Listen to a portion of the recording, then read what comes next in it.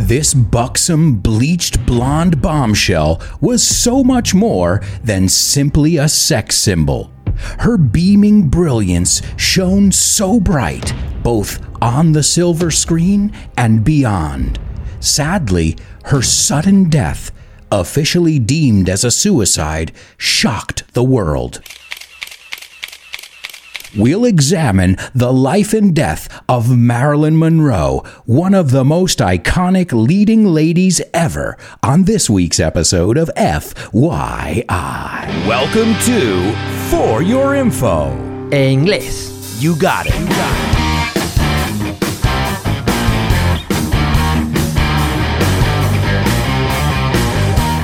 Hello, and welcome to this, another exciting edition of FYI, the topic-based show where we learn about a wide range of different topics on each show. And I have to tell you something. I didn't know very much about today's topic, the iconic Marilyn Monroe, but this was an excuse, air quotes, in parentheses, an excuse to learn about this iconic beauty and star who continues to live on in our imagination, in our memory, and even in memorabilia. Let's take a look at our intro before we get into the life and, sadly, the death of Marilyn Monroe. And be careful, did I say Marilyn Monroe? Or did I say Marilyn Monroe? Well, there's your first pronunciation lesson of today. In English, we say Marilyn Monroe. I started out by saying this buxom. And buxom, I looked it up. It's very funny. In Spanish, you say jamona. Buxom is a word that would be used to describe a big-breasted woman, as Marilyn Monroe was. So I said this buxom, bleached blonde. You say de bote. Well, yeah, she wasn't naturally blonde. She dyed her hair. And that's an easy one. What do you dye your hair with? Hair dye. I love it when it's that simple in English. And then I said bombshell. After the word blonde, rubia, I said bombshell. And I know what you're thinking. ¿Qué? ¿Cáscara de una bomba? Well, a bombshell is like bombón, una chica explosiva, que es tan guapa que es explosiva, a bombshell. But she was so much more than simply a sex symbol, as I said. And we're going to find out about that. She was an avid reader, and, well, she always wanted to evolve and work on herself. Then I said her beaming brilliance. And beaming is a great word, because when we say I'm beaming, it means I'm really happy. You would say rebosante de alegría. So she was beaming. She had this radiance about her, this brilliance, and she shone so bright. And shone, it's an irregular verb. It comes from the verb to shine. But let me tell you something. You can also say shined. It's one of these verbs that's both regular and irregular. Go figure. And then I said both, ambos, no, en ambos, both on the silver screen and beyond. And if you remember in our Hollywood episode, we talked about the silver screen, la pantalla we call it. Then I said, sadly, desafortunadamente, her sudden death, su muerte repentina, officially deemed as a suicide. And when something is deemed as something, is considerado. It shocked the world.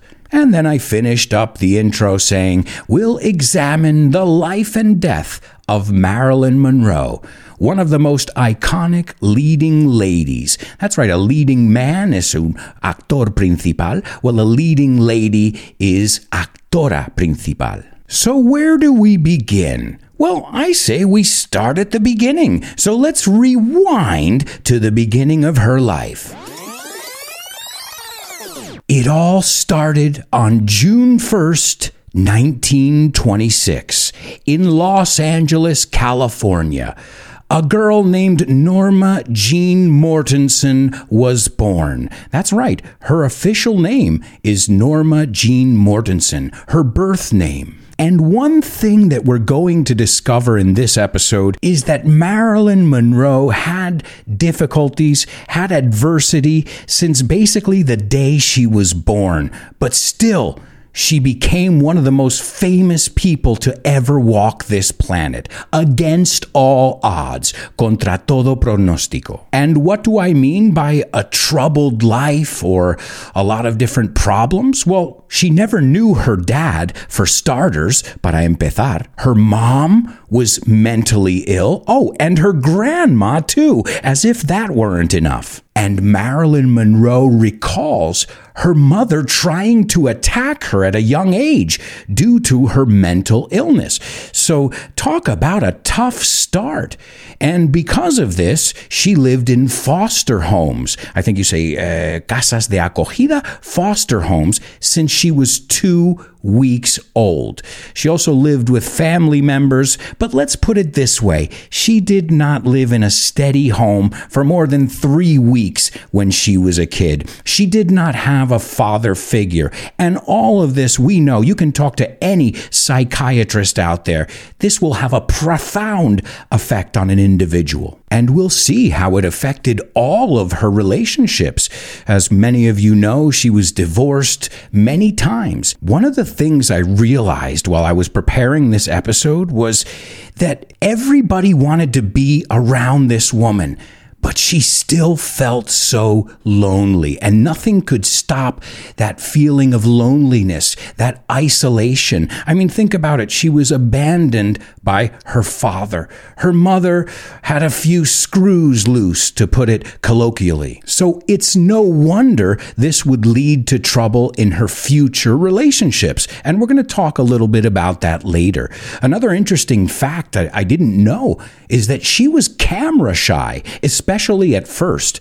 Camera shy es tímida delante de la cámara. So I think the best way to sum this up is the camera loved her, but she didn't love the camera. And I think that's kind of the relationship she had with fame. Oh, and another thing, talking about adversity, she stuttered. So think about this. Somebody who stutters, tartamudea, and is camera shy and has all these issues, these parental issues, became one of the most famous celebrities ever. There's the lesson. If there's no lesson to take from today's podcast, well, obviously you've got the English lessons. It's that we can do whatever we want against all odds. Okay, no one said it's going to be easy. And people noticed her beauty from a young age. In fact, in 1948, she was named Castroville's first Artichoke Queen. Wow, what an honor. Well, hey, it was a beauty contest sponsored by a local artichoke company, and she stood out. Ella destacó. And it didn't stop there. Photographers saw her when she was working in a factory during the war. And there was a photograph that was taken of her, and everybody did a double take. A double take is, mirar dos veces como, ¿qué? And many people, they said she was bound for stardom. Es que estaba en las estrellas, el estrellato. I don't know if that's redundant in Spanish, but she was bound for stardom. And it wasn't easy, despite her beauty, despite the fact that she was feisty como peleona, no. She didn't let people walk on her. And we're going to learn a lot about her personality today. She really did seem like an amazing yet troubled person. But she knew one thing. When she started getting popular during her rise to fame, her stratospheric rise to fame, she realized that the name Norma Jean, it had to go. She needed a stage name. So she chose Monroe as her surname or her last name. Why? Because it was her mother's maiden name. Era el nombre de su madre antes de casarse. And in an autobiography of hers, which was ghost written, I think you say a ghostwriter es un negro, she was told that she was somehow related to President James Monroe. She might even be associated with the aristocracy. Yes, that's right. There's been no evidence found to support that claim. But either way, James Monroe? Who cares about him? The famous Monroe is obviously Marilyn, and supposedly the Marilyn part came from a studio executive who thought that she resembled, to resemble is to look like, an actress named Marilyn Miller, who surprisingly died at the age of 37. How old was Marilyn Monroe when she died? 36. Now, I'm not saying there's a conspiracy there, but we will see that there are many conspiracies around her cause of death. We're also going to find out about her affairs, asuntos, and some of those include other presidents, also misconceptions, fun facts, and so much more. That's all in the bonus part of today's show. And I just want to remind you guys, there's a whole nother episode waiting for you if you're a patron. For as little as €3 a month, you can get that bonus audio. Also, if you're in the higher levels, you can get vocabulary sheets with all the vocabulary in each episode. Plus, you can get classes with me, weekly and monthly classes. If you want to get more information about our curious community, you can join us over on patreon.com/Alberto Alonso. And a big shout out to all my students on Patreon, especially my super duper students, Mara, Javier, Francisco, Roberto, David, Jose Maria, Mila, Alex, Patricio, Edgar, and Loles. And don't forget about my interstellar students, Paco, Diego, Carmen, and Diana. If you guys want to find out more about joining our curious community, stop by, haznos una visita. You can even talk to some of my patrons, and they can tell you. The proof is in the pudding. La prueba es ellos, en lo que se ve. They are not afraid of expressing themselves. They're learning about all different topics and in English. So if you want to join us or just get some more information, go over to patreon.com/Alberto Alonso and join our English adventure. Okay, now let's get back to the lecture at hand. A lo importante, Marilyn Monroe. Well, it wasn't until about 1953 when she was a household name. Not just a household name, but the most bankable or marketable Hollywood star at that time. She was playing a lot of leading roles, which kind of focused on her sex appeal, which, of course, that's something that she wanted to show off. And I'm sure you guys are familiar with some of these movies. I don't know how they were translated, but I'm sure they ring a bell. Gentlemen prefer blondes. Los caballeros prefieren a las rubias. Oh, and also, she was the cover of the first issue of Playboy. So this was a big period. She was literally on the covers of magazines. She was the leading lady in every movie.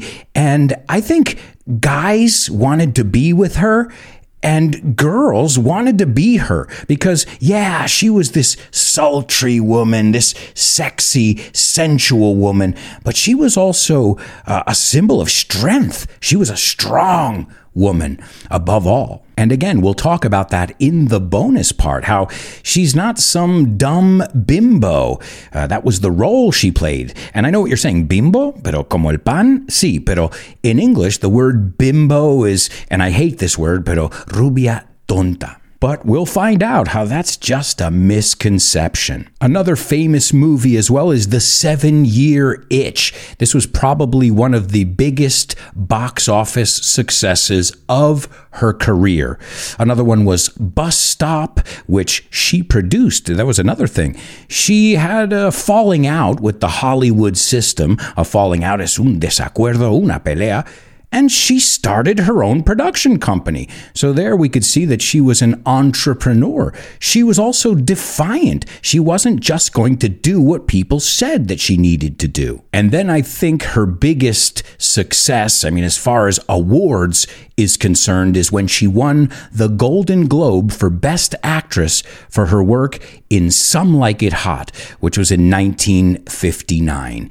And her last completed film was a drama called The Misfits, which came out in 1961. And misfits are people who don't fit in, que no encajan. Now let's talk a little bit about her relationships. And why? Well, because they were all very public and they were with other public figures, except her first marriage. And her first marriage was an arranged marriage. Now, it wasn't because she was pregnant. We would call that a shotgun wedding. Boda de penalti is what you say, possibly? A shotgun wedding. And do I have to explain any further? So she was 16 years old when she got married for the first time. And she got married to, remember, in English we don't say married with, we say married to. She got married to a 20-year-old guy, so a guy who was 4 years her elder, a guy named James Doherty. And it happened to be that he was the next door neighbor, El Vecino. Now, why did she marry him? Because she was sick of going in and out of orphanages and foster homes. So if she married him, she could legally avoid going back to one of these homes that she was in and out of throughout all her childhood. Well, needless to say, that marriage didn't last too long. She was quite bored. Again, it was an arranged marriage. She didn't marry him out of love. Now, the next one was another famous person, but again, I think globally she was more famous, and I don't think he was cool with this. And this is why their relationship, there are stories that it was abusive, that it was physically abusive, and I'm talking about Joe DiMaggio. Now, for those of you who don't know who Joe DiMaggio is, he's a Yankee, he was a New York Yankee, famous baseball player. But that doesn't make it all right to abuse somebody. So they had a toxic relationship. And it seems like she never really broke away from him. In fact, when she died, he arranged her funeral and he paid for her funeral as well as sending roses. I believe it was roses every 2 weeks to her grave site. So it was one of those relationships where they kind of loved to hate each other. And that didn't work out. And she finally got a divorce from him. But that lasted 274 days. You guys know, a year's 306. O sea, no estaban casados ni un año. And a lot of things contributed to their divorce. Obviously, the toxic relationship they had, but also the iconic subway scene. What? Yeah, the one with the skirt. When her skirt goes up, you've seen this. It's the iconic picture. Well, he didn't like it. It's in the movie 7 Year Itch, if you haven't seen it. And he said that the scene was just obscene. I didn't do that on purpose. The scene was obscene. And he was very upset that she was exposing herself, not only in the movie, but because there was a big crowd. So it sounds like Joe DiMaggio was a bit of a control freak, a bit of an abusive guy, which it sucks because I always liked Joe DiMaggio. But when I found out this side of him, Joe, come on. What have you done, Joe DiMaggio? Abuse is never acceptable.